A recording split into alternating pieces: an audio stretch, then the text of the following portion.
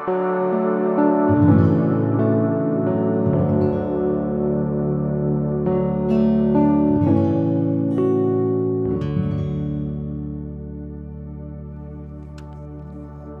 week we looked at the fruit of the Spirit,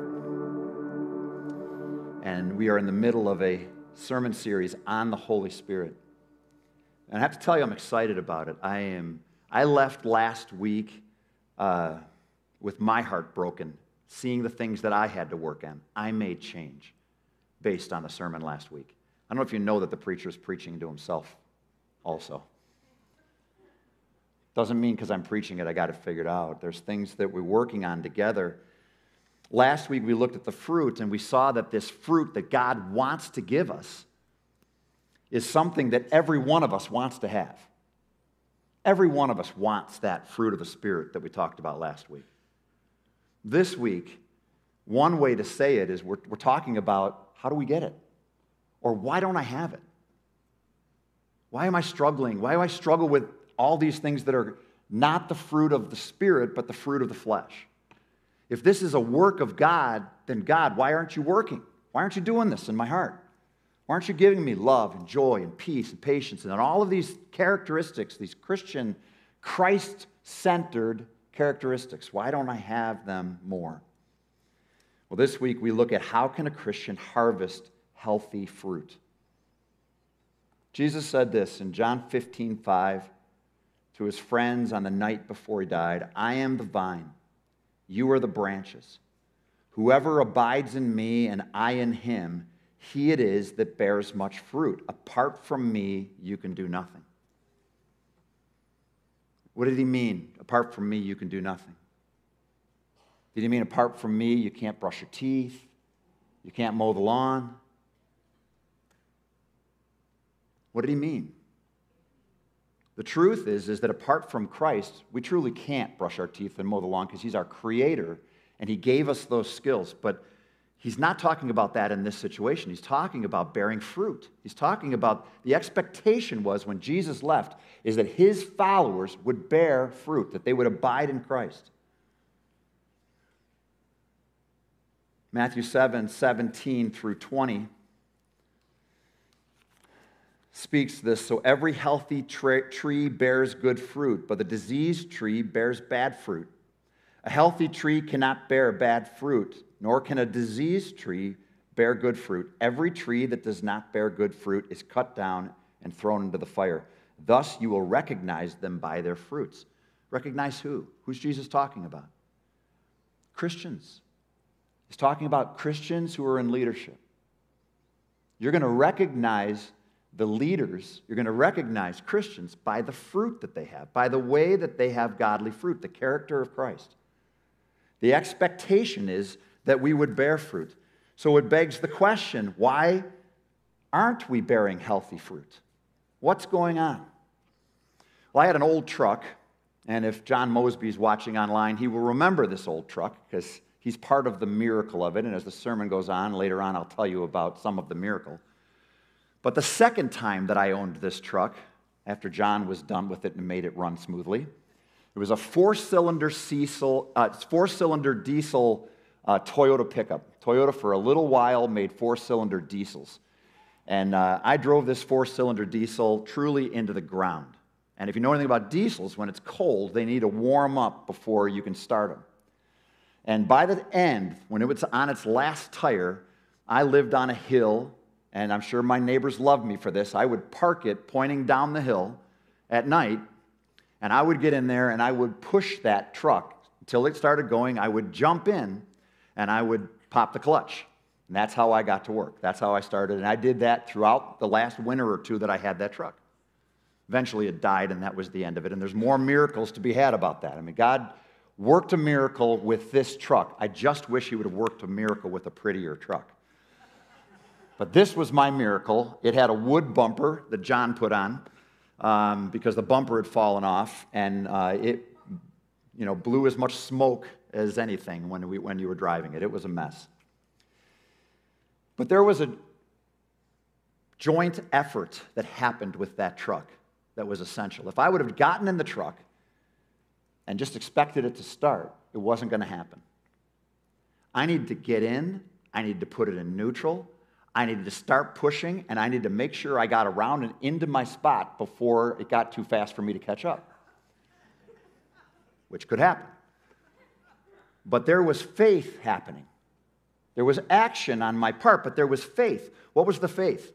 The faith was that if I get in and pop the clutch, this is going to start. Because you know what happens if I get to the bottom of the hill and it doesn't?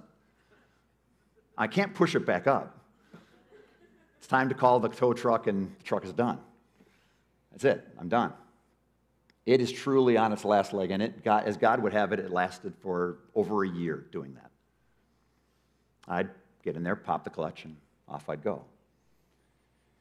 That's very much like what it means to walk in the Spirit or by the Spirit, that we have a part that we are exerting energy. But if we ever get to the place where we think that we can get to work pushing the car by ourselves, come on, you're kidding yourself. We desperately need God to do what God does. When He says, apart from me, you can do nothing, apart from me, you're not getting to work. Apart from me, you are not going anywhere in this vehicle. In this life, this Christian life, it is powered by the Holy Spirit. And yet, we're the ones that don't show up. And we're the ones that don't believe. And we're the ones that build by ourselves. And we're the ones that move beyond the Spirit or the expectation. Some of us have even lost hope that God's going to do something new in us. We say this is just as good as it gets. It'll get fixed when Jesus gets back.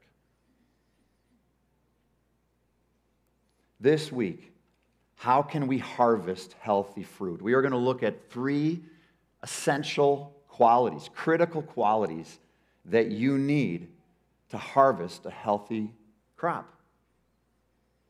The first is faith. Faith is essential. And I'm going to do this a little differently than you might think, because it's so important that we get this right. There are so many Christians, all of us, I think, at some point slip into, some of us live in this lane where we feel like we need to produce for God. And we work harder and we work harder, and yet there's this underlying anger and frustration in this thing that we're doing for God. It's this effort that we're doing for God, but not with God. Faith says, I can't do this without God. Now, that's a common thing you hear in the church. But yet somewhere along the line, I heard churches start to say, can you do your whole service if the Holy Spirit doesn't show up?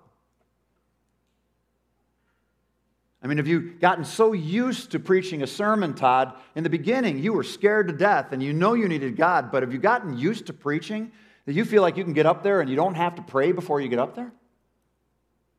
Or am I as in desperate need of the Spirit helping me preach today as I was the first time that I preached? The answer is yes. We aren't afraid about what God's about to do with the bridge because God has been faithful all along and we know He'll be faithful again. We may not know what He's about to do, but that's okay.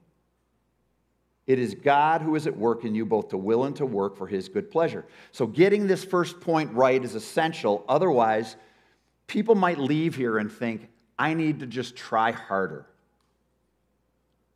Or even worse, you say to your spouse or kids, you need to try harder. I'm not saying that. Trying is coming. We're getting that in the second point, but we got to get this first point right. It's about faith. In Galatians 2:15 and 16, it says, we ourselves are Jews by birth and not Gentile sinners. That seems a little strange to us, but you could basically say if somebody didn't grow up in a Christian family and somebody did grow up in a Christian family, I grew up in a Christian family, which gives me a leg up. So I grew up in a Christian family, and it was modeled for me, and I saw what it meant to be Christian in your marriage and in your work, and I saw those things. They were modeled for me. But maybe somebody else didn't, and the Gentiles they called sinners, and yet we know that a person is not justified by works of the law, but through faith. It doesn't matter your starting point. It doesn't matter how good you are. It doesn't matter, sorry for those of you who are like goody two-shoe people that get A's and follow all the rules, but you can't please God without faith. You can't be good enough. And until you get over that, you're never going to walk with the Spirit as you should. And some people spend their whole lives trying to be worthy of salvation and of the grace we've received. Give it up. I don't care if you're Paul the Apostle or if you have sinned every moment of your life and are a failure by everybody else's standards. We come to the cross as equals, requiring grace. And if you miss this, if not, he says, yet we know that a person is not justified by works of the law, but through faith in Jesus Christ. So we also have believed in Christ Jesus in order to be justified by faith in Christ and not by works of the law, because by works of the law, no one will be justified. Walking in the Spirit and receiving that and bearing that fruit and having that fruit grow in you that changes your relationships, changes your very heart, that miraculous Christian life is available to you, but the entrance point is faith.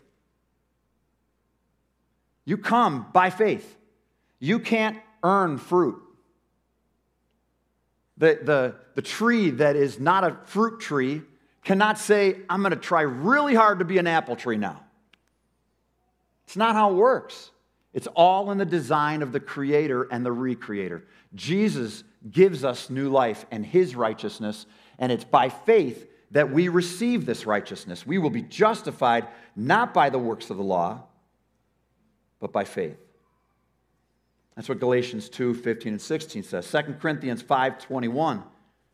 Look at the cost that was paid for our righteousness so that we could grow and bear fruit, so that we could be part of His family, so that we could be justified and sanctified and one day glorified. In 2 Corinthians 5:21, for our sake He made Him, Jesus, to be sin who knew no sin. The one who never failed, He made Him to actually, His identity now is sin, so that in Him we might become the righteousness of God. Jesus' identity becomes sin so that our identity becomes righteousness. Well, you might feel like, well, Todd, I thought we were talking about bearing fruit. Seems like you're talking about salvation. Now, this is about bearing fruit. First, you can't bear fruit unless you're saved and you have the Holy Spirit. But then once you have the Holy Spirit, if you forget, if you walk away and think that you can stand, think that you can produce, think that you can have part of this life be sinful and expect the other part of your life to flourish, you're wrong. Our identity now is the righteousness of God because Christ became sin for us. That's who we are. That's who we were meant to be.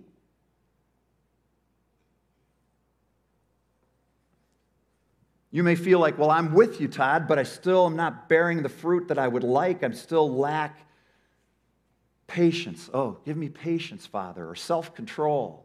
Where's my self-control, Father? Hebrews 11:6.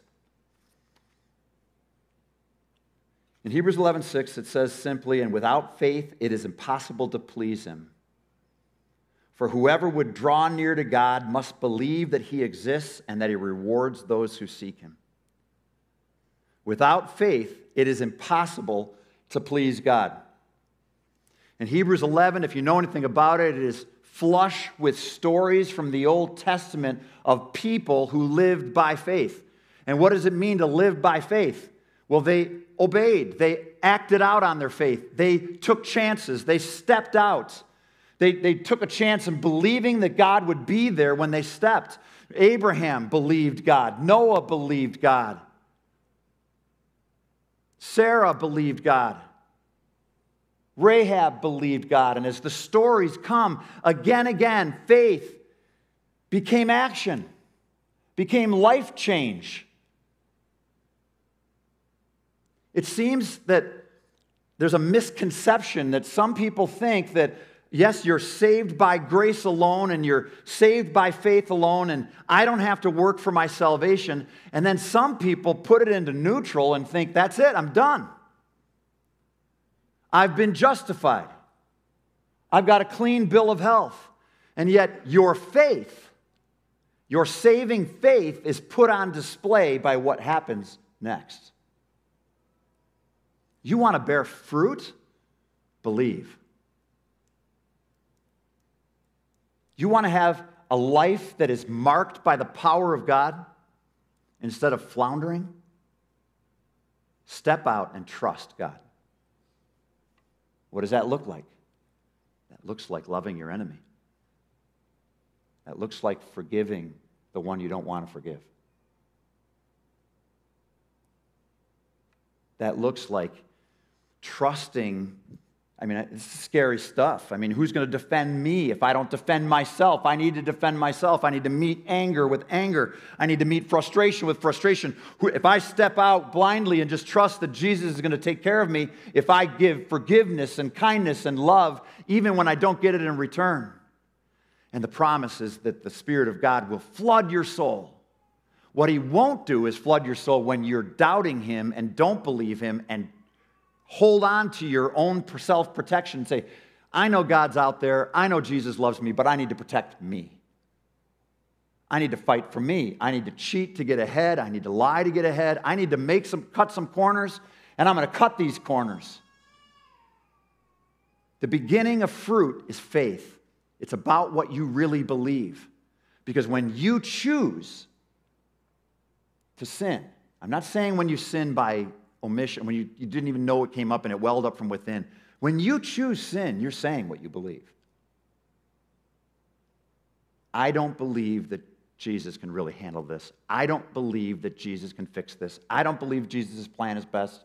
I believe my plan is better. I've got it figured out. I know God will forgive me at the end of it. I'm going to go this way. And then we say, why doesn't God bless me?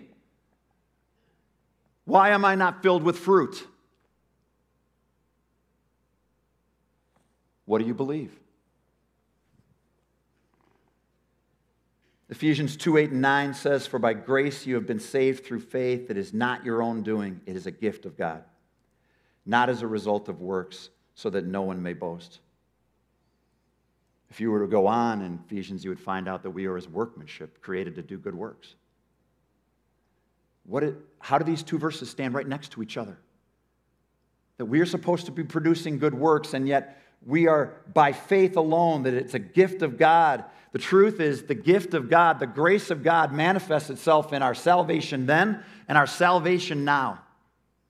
And when we are saved then, it produces fruit now. What kind of fruit? How much fruit? This is such an important point. Look at James 2:17 and 18. In James 2:17 and 18, I confess as a young man, I read this and my heart was so troubled. My heart was so broken because I thought it was saved by grace. What do you mean how much works do I have to do to be saved? How much good things do I have to do for my faith to be real? In James 2:17 and 18 it says, so also by faith by itself, if it does not have works, is dead. What? What happened to the fire insurance plan where I say a prayer and I can live how I want for the rest of my life? So also, faith by itself, if it does not have works, is dead. But someone will say, you have faith and I have works. Show me your faith apart from your works, and I will show you my faith by my works. He's not disagreeing with the things that we just read about salvation coming through faith. He's not diminishing faith. He's actually making faith more prominent. He's saying, if it's faith, you'll act on it. If you truly believe in Jesus Christ, then it will affect the next thing you're about to do. If I believe that Dave Norbeck is my friend, but I never spend time with him and I never engage in a relationship with him, at some point he's going to say, are you really my friend? Your actions do not match what you're saying. Our job is not to be just a little better than the world around us. Our job is to not just survive till Jesus returns. Our job is to flourish. Our job is to grow. What's wrong with the plan? I mean, if you're struggling and the character of Christ is not flowing from you and you're losing hope, it wasn't Jesus that walked away.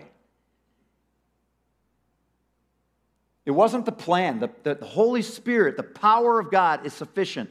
Every time you get in the truck and push it and jump in, spiritually speaking, it will start and get you to the destination that God chose for you. We don't know what God's doing with the bridge right now. We don't, I mean, it's, if I thought that it was human-led, I would be scared. I'd be nervous. But we choose to believe that God is the one who builds His church. God is the one who is at work in us. God is the one who is doing something. You know, we've only gone up in our numbers until COVID, and now we don't know who we are anymore. And as a pastor, I don't know what to do with that. So then you get in your little, you get together with pastors. Our church is growing, and I hang my head. I don't know where our church is right now. I do know where our church is right now. It's in God's hands. And we can trust Him. And we don't have to worry. Faith decides to believe again and again. It isn't that faith isn't challenged, but faith is challenged in such a way in our lives where we're declaring what we believe by what we do. This first point can be the difference between life and death for a church and for individuals, spiritually speaking. If you hear from me, I need to go out and produce good works to be saved. Well, you will never please God that way. You might please people. Apart from faith, it is impossible to please God. And if you also heard from me some way that I can just have faith and, I remember on a TV show when I was a kid, the girlfriend asking the question of the boyfriend, I know I was wrong. What's the absolute least I have to grovel to get you back? Some of us might say, what's the least I have to do to stay in God's good graces? Well, it's the wrong question if you want a healthy harvest, if you want to bear fruit. If you want a life that is marked by the power of God, you're going to have to believe. And that comes with surrender. Faith in Christ is critical for a healthy harvest. Obedience to Christ is critical for a healthy harvest. 2 Thessalonians 1:11 through 12. I'm going to return to this a couple times through this point. 2 Thessalonians 1:11 to 12. To this end, we always pray for you that our God may make you worthy of His calling and may fulfill every resolve for good and every work of faith by His power, so that the name of our Lord Jesus may be glorified in you and you in Him, according to the grace of our God and the Lord Jesus Christ. Two things are at play here. Two major powers are at play here that will affect our future and result every time in Jesus being glorified in our lives and us being glorified in Christ. This is the promise of these two verses, that our lives will be used to glorify Christ. And that one day we will share in the glory of Christ. And what's the picture? It's that our story being written right now is first around the grace of God and the power of God. To this end, we always pray. It starts with prayer. Why are they praying? Because they believe God is the one who's doing this. They believe that God is the power that produces healthy character, that produces this healthy fruit. So they start with prayer that God may make you worthy. We're not naturally worthy of our calling. God is the one who makes us worthy of our calling. It's an act of God. But I love what follows. And may fulfill every resolve for good and every work of faith by his power. That's the pushing. Every resolve for good. Every time that you take that leap and you step out and say, I'm going to bring something over for my neighbors, or I heard there's somebody that's struggling in the church. I'm going to bring them something, or I'm going to reach out with a call, or I'm going to be first to make a step towards reconciliation. There's something that's happening in my family, and I want to make sure this is okay. I'm going to reach out and make sure it's okay.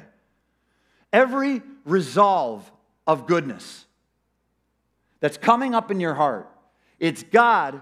They're praying that God would bless that God would, and we understand that's what's happening. I'm not going out to do something good in my own power. I don't leave in the morning and say, okay, I got my quiet time in. I'm now going to head out, and I'm going to do all kinds of good, and then when I need to be refueled, I'll go home and spend time with God.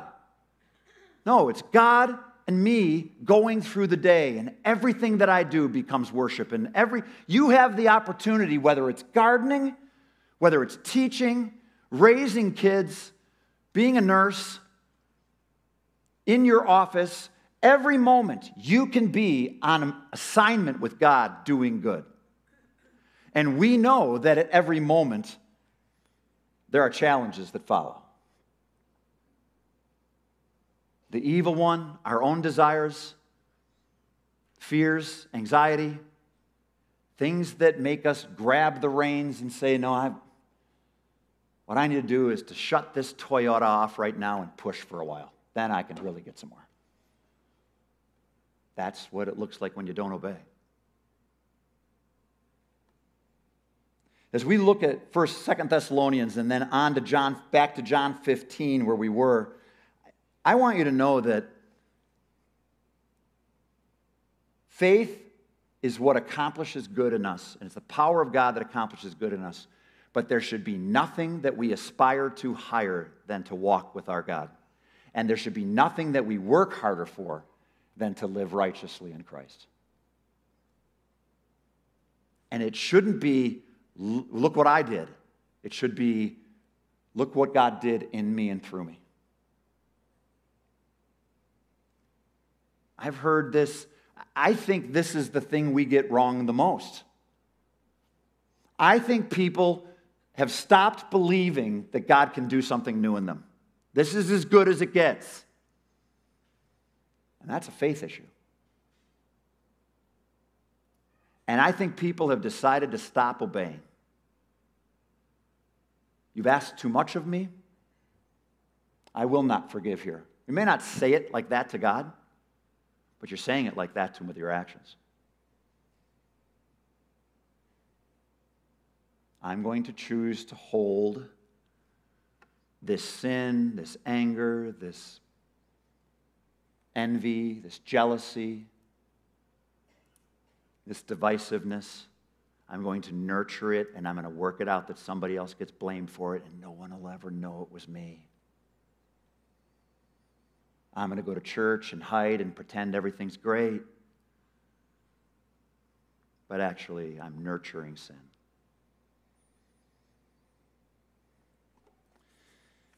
Obedience is required. In John 15, 9 through 11. As the Father has loved me, so I have loved you. Abide in my love. Do you see the starting point of this? Obedience is not a beat down. It is not go do work for me. Work, work, work, work. This is about a loving relationship with Jesus Christ. It's about being in communion with Christ. It is not about I'm going to do these 10 things on my list, and when I check them off, I'm going to get an A from God. This is about walking through life with the power of the Spirit and keeping in step with the Spirit. It's about freedom. It's about love. It's about legalism. Is about beatdown. A relationship with Jesus Christ, what he designed us to have, is building us up so that we become who we were meant to be. Obedience doesn't have negative connotations. It is positive connotations. This is in the context of love. He says, abide in my love, live in my love all day long. From the time that you put your faith in Jesus Christ, abide in the love of Christ. If you keep my commandments, you abide in my love. And what's the first commandment? Love each other. And it flows from there. And some of you who are doers are going to want to know, what's the short list? What are the top 10? Tell me what the things I need to do. I think he's just saying right now, work on love.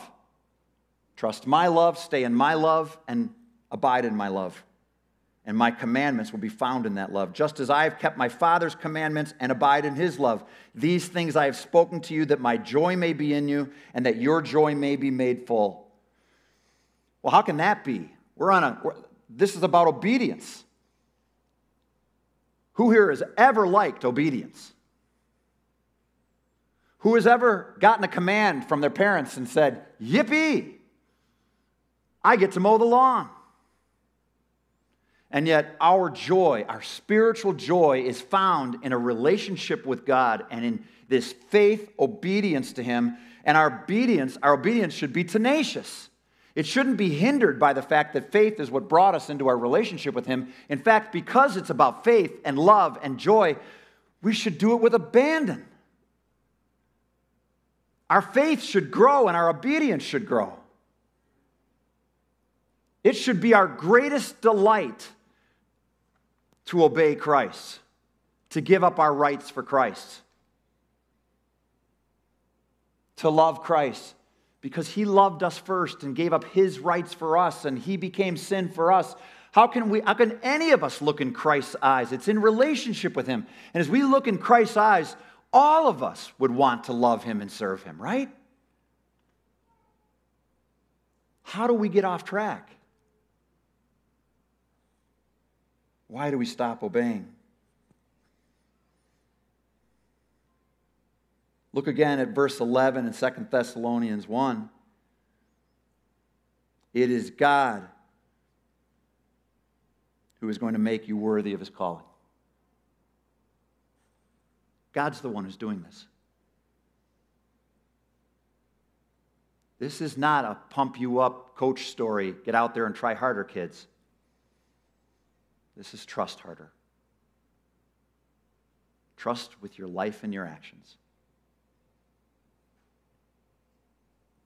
Philippians 2:12 says, therefore, my beloved, as you have always obeyed, so now not only in my presence, but much more in my absence, work out your own salvation with fear and trembling. Work out your own salvation with fear and trembling. That doesn't sound like once saved, I can relax and that's the end of it. You can rest. You don't need to be worried that God's going to take away his salvation. God is the one who saved you. He will bring it to completion. He will end this work. He will bring us home. We can trust him. But I want you to know that it's right alongside of that faith that he's going to bring us home is that we are working out this gospel story into our lives. What does it look like? How do I respond to Christ's forgiveness? Okay, I forgive. How do I respond to Christ's love? Okay, I love. How do I respond to the fact that Christ pursued me? I pursue others. How do I respond that Christ wanted to be in community with me? I'm in community with others. And we devalue the things that Christ valued in us, and then we ask God to bless us. I'm going to be a Christian out in the woods by myself. I don't really like people. I certainly don't like Christians, and I want to be a Christian all by myself. That's my plan. Well, how about we enact that plan before Christ chooses you? The idea is that we are Christian and that we work out this salvation with fear and trembling. Not the fear and trembling that says, oh no, I might not be saved. I will never stand up here and ask you to question your salvation or doubt your faith. I want you to believe more.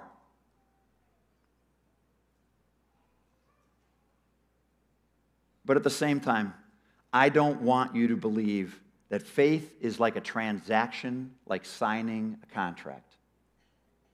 Once signed, I have a trust. I signed the trust. I don't think about it anymore. Maybe once every 10 years I'll revisit it. And then I think about it. And then I don't think about it anymore. That is not what it means to be in a relationship with anybody, let alone God. Why are we not bearing more fruit? It has to do with what you believe, and it has to do with the tenacity of your obedience that's expressing your faith. Finally, faith in Christ is critical for a healthy harvest. Obedience to Christ is critical for a healthy harvest. Focus on Christ is critical for a healthy harvest. Colossians 3, 1 through 4 says, "If then you have been raised with Christ, seek the things that are above, where Christ is seated at the right hand of God. Set your minds on the things that are above, not on things that are on earth. For you have died, and your life is hidden with Christ in God. When Christ, who is your life, appears, then you also will appear with him in glory." One of my favorite wedding passages to preach is Colossians 3, beginning in verse 12. It's the character of Christ. It's the fruit that we all want. Every marriage wants this fruit. Every relationship wants this fruit. What's the fruit? Look at Colossians 3:12. Compassion, kindness, humility, gentleness, patience, bearing with each other, forgiving each other as the Lord forgave you, and love binds everything together. It's a really great thing to preach at a wedding. It's fun. How do they get it? How do you get the fruit? How many Christian marriages don't have those things? How many Christian churches don't have those things? That should be spilling over in us. Well, I think the how is here in verse 1. "If then you have been raised with Christ, seek the things that are above, where Christ is seated at the right hand of God. Set your minds on the things that are above, not on things that are on earth." How do you set your mind on something? Well, everybody in this room knows what it is to set your mind on something. A car, a house, a vacation. Everybody has it playing in the back of their mind. They get to work and they can't get it off their mind. They're like, people have it on their screensavers now. There's my car. That's the dream car. It's right there. And they set their minds. What's your mind set on? What are you hoping for? Where's your vision? Do you even want? I mean, I know we all want a healthy relationship with God, and I know we all want to bear fruit, right? That's what we want. But where's your focus? Is it on your stuff? Do you flip to your 401k and see how it's doing again and again and again? Watch it grow, look at the stocks. Where's your heart?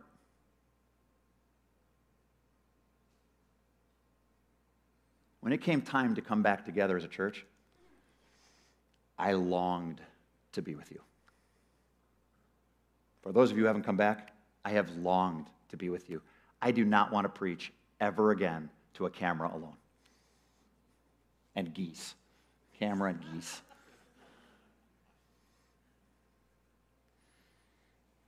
What do you long for? Do you really long for your relationship with Christ? Do you long to see him one day? Do you spend time with him in the day and you can't wait to get back to him? I remember one moment in my life where God answered a prayer. I sprinted home to get back. I'm a high schooler. I sprinted home to get back by my bed where my children's Bible was so I could open it up and be with my Savior. What do you long for? Who do you love? I mean, really. Junior hires, being in youth ministry, junior hires have a pretty clear understanding when people love them. Usually measured in time. Have you spent time with me? You can lavish gifts. What have you shown up lately and been with me? Have you listened to me? Have you heard me? This isn't brain surgery. Set our minds on Christ and our relationship with Christ. Do you want to flourish? Do you want Christ to be glorified in your life? And do you want to be glorified in Christ? Set your mind on Christ. Fix it on the things that are above. not on things that are on earth. The things on earth will fail you. Whatever you list as something that would be more important to you than your relationship with Christ will let you down. All I need is a girlfriend. No, you don't. You need Jesus. Girlfriend, you might want that too, but I'm telling you, you need Jesus. All I need is a new car. All I need is a vacation. All I need is a new job. Yeah, you may need those things, but that's not all you need, and that's not even near the top. You need Jesus. And then he promised rivers of living water would flow from within you. Anybody felt that lately? The power of God from within, preceding you, reminding you of Scripture, which is what we'll look at next week, the power of the Scripture and the Spirit. Bringing things to mind, giving you grace, forgiving you, encouraging you, building you back up, helping you. Have you not had the Spirit of God well up from within you? Hebrews 12, 1 and 2 says, therefore, since we are surrounded by so great a cloud of witnesses, that's everything I just described in Hebrews 11, all those people who by faith lived out their lives. Since we are surrounded by so great a cloud of witnesses, let us also lay aside every weight and sin which clings so closely, and let us run with endurance the race that is set before us. Is this in some way nullifying faith? No, absolutely not. It's in faith. That was what chapter 11 was all about. It is by faith that we please God. And now run. Run as if your spiritual life depends on it. Work through your salvation with fear and trembling. Stop giving God your worst and your leftovers. And then look up to heaven and say, why didn't you show up? Why didn't you fix it?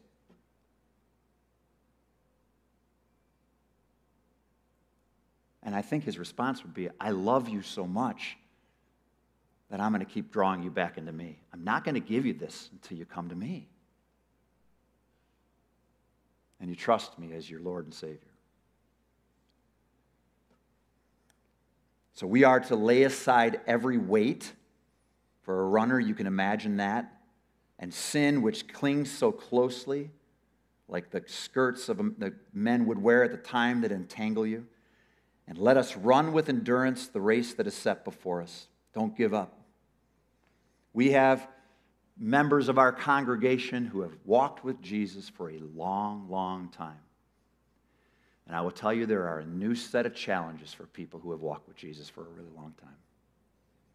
As they get older, as their abilities diminish. And yet, this is what it means to finish well with Jesus. Run with endurance the race that is set before you. This, for most of us, is a marathon. It's not a sprint. Which means we get up in the morning and we decide, we choose to trust Jesus, obey Jesus, and fix our eyes on Jesus. And get rid of stuff that causes us to not run. Looking to Jesus, the founder and perfecter of our faith, who for the joy that was set before him endured the cross, despising the shame, and is seated at the right hand of the throne of God. Jesus modeled what it means to fix your eyes on Jesus. Jesus modeled what it means to focus on the prize, to focus first on the cross and then on glory with his Father. Then he described it earlier in this loving relationship with his Father. He lived his life with God, with his Father. He prayed. He got a way to pray. It was that important. He focused on what the prize was, where God wanted him to go, and he went there with his Father and completed the work. And he's now calling us to do the same. We are called to fix our eyes on Jesus, to focus on Christ, who is the author and the perfecter of our faith. He's the one who bought us. He's the one who sealed us. He's the one who is glorified in our lives when we fix our eyes on him. And he is the one who will glorify us with him one day. And I don't want any of you to get there and be underachievers, be also-rans, be people that were great at 10 other things and didn't have time to be great at being a Christian. You should be great at other things in the context of being great at being a Christian.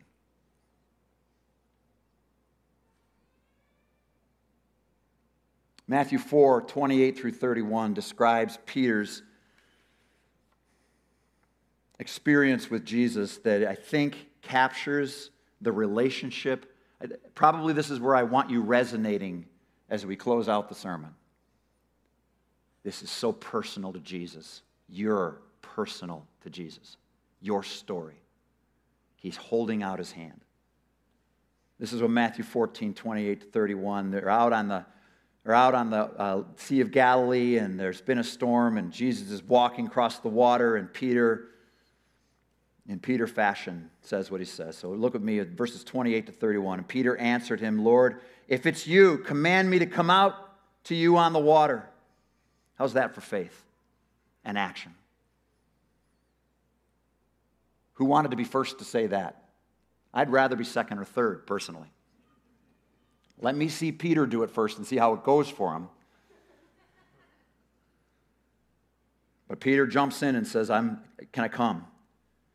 Which is an interesting way to discover what God wants. The expectation is that Jesus would do what was best for Peter. Do you hear the faith in even Peter's question? Command me. Tell me what to do. Command me to come to you on the water. Command me to quit my job. Command me to stay. Command me to obey. Tell me what to do. I trust that you know what's best for me and you have my best interests at heart. How did Peter know that? Peter knew it because he was his friend. Peter had walked with him. Your faith will grow as you walk with Jesus and trust him. So Peter got out of the boat and walked on the water and came to Jesus. Cool story, right? If I was Peter, I would really like them to stop the story right there. But what happens next is so important for all of us. It speaks to Christ's heart.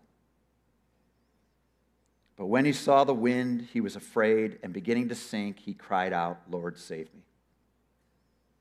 I don't see any failure in verse 30. I see humanity. I see our stories. Everyone here could say, but it's hard to trust Jesus in a storm. It's hard to believe that he has it. I'm just so filled with anxiety and struggles right now. How can I trust that God will protect me if I risk trusting him?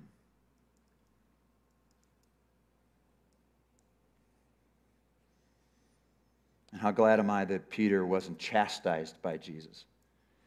First of all, he cries out, Lord, save me. He sees that he's sinking, and I imagine that many of us came here today sinking, not feeling like they're close to walking with Christ. And I would just say you've come to the right place. We're not here to judge you. We're here to encourage each other. I started off the sermon telling you that I'm preaching to me first. I want a closer walk with Christ. I want to flourish. Save us, Lord. We're sinking. Jesus immediately reached out his hand. Can you see it? Can you see it in your life? In your story? Jesus immediately reached out his hand and took hold of him, saying to him, O you of little faith, why did you doubt? Affirming that faith is critical to all of this. If you miss faith, the rest of the sermon means nothing.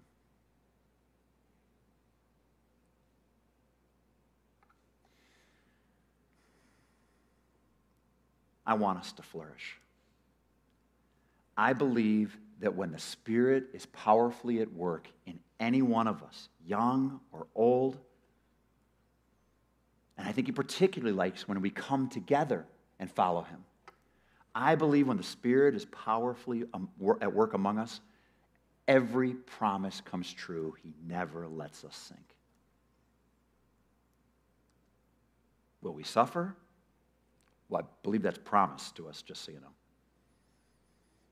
You're going to suffer. The question is your suffering going to count for glory, or is your suffering going to be worthless? May your suffering, my wish is may your life count for glory. And may our church count for glory. Let's pray to that end as we close. Heavenly Father,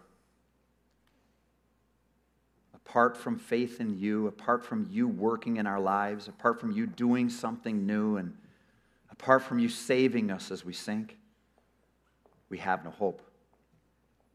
We have no hope of producing anything that will last through eternity, that will bring glory to your name. And yet it is our desire to work through our salvation with fear and trembling, to obey tenaciously, to believe, and to fix our eyes on you. Forgive us for faltering. Forgive us for our many failures. And may we be your ambassadors of the gospel while we remain here. In Jesus' name, amen.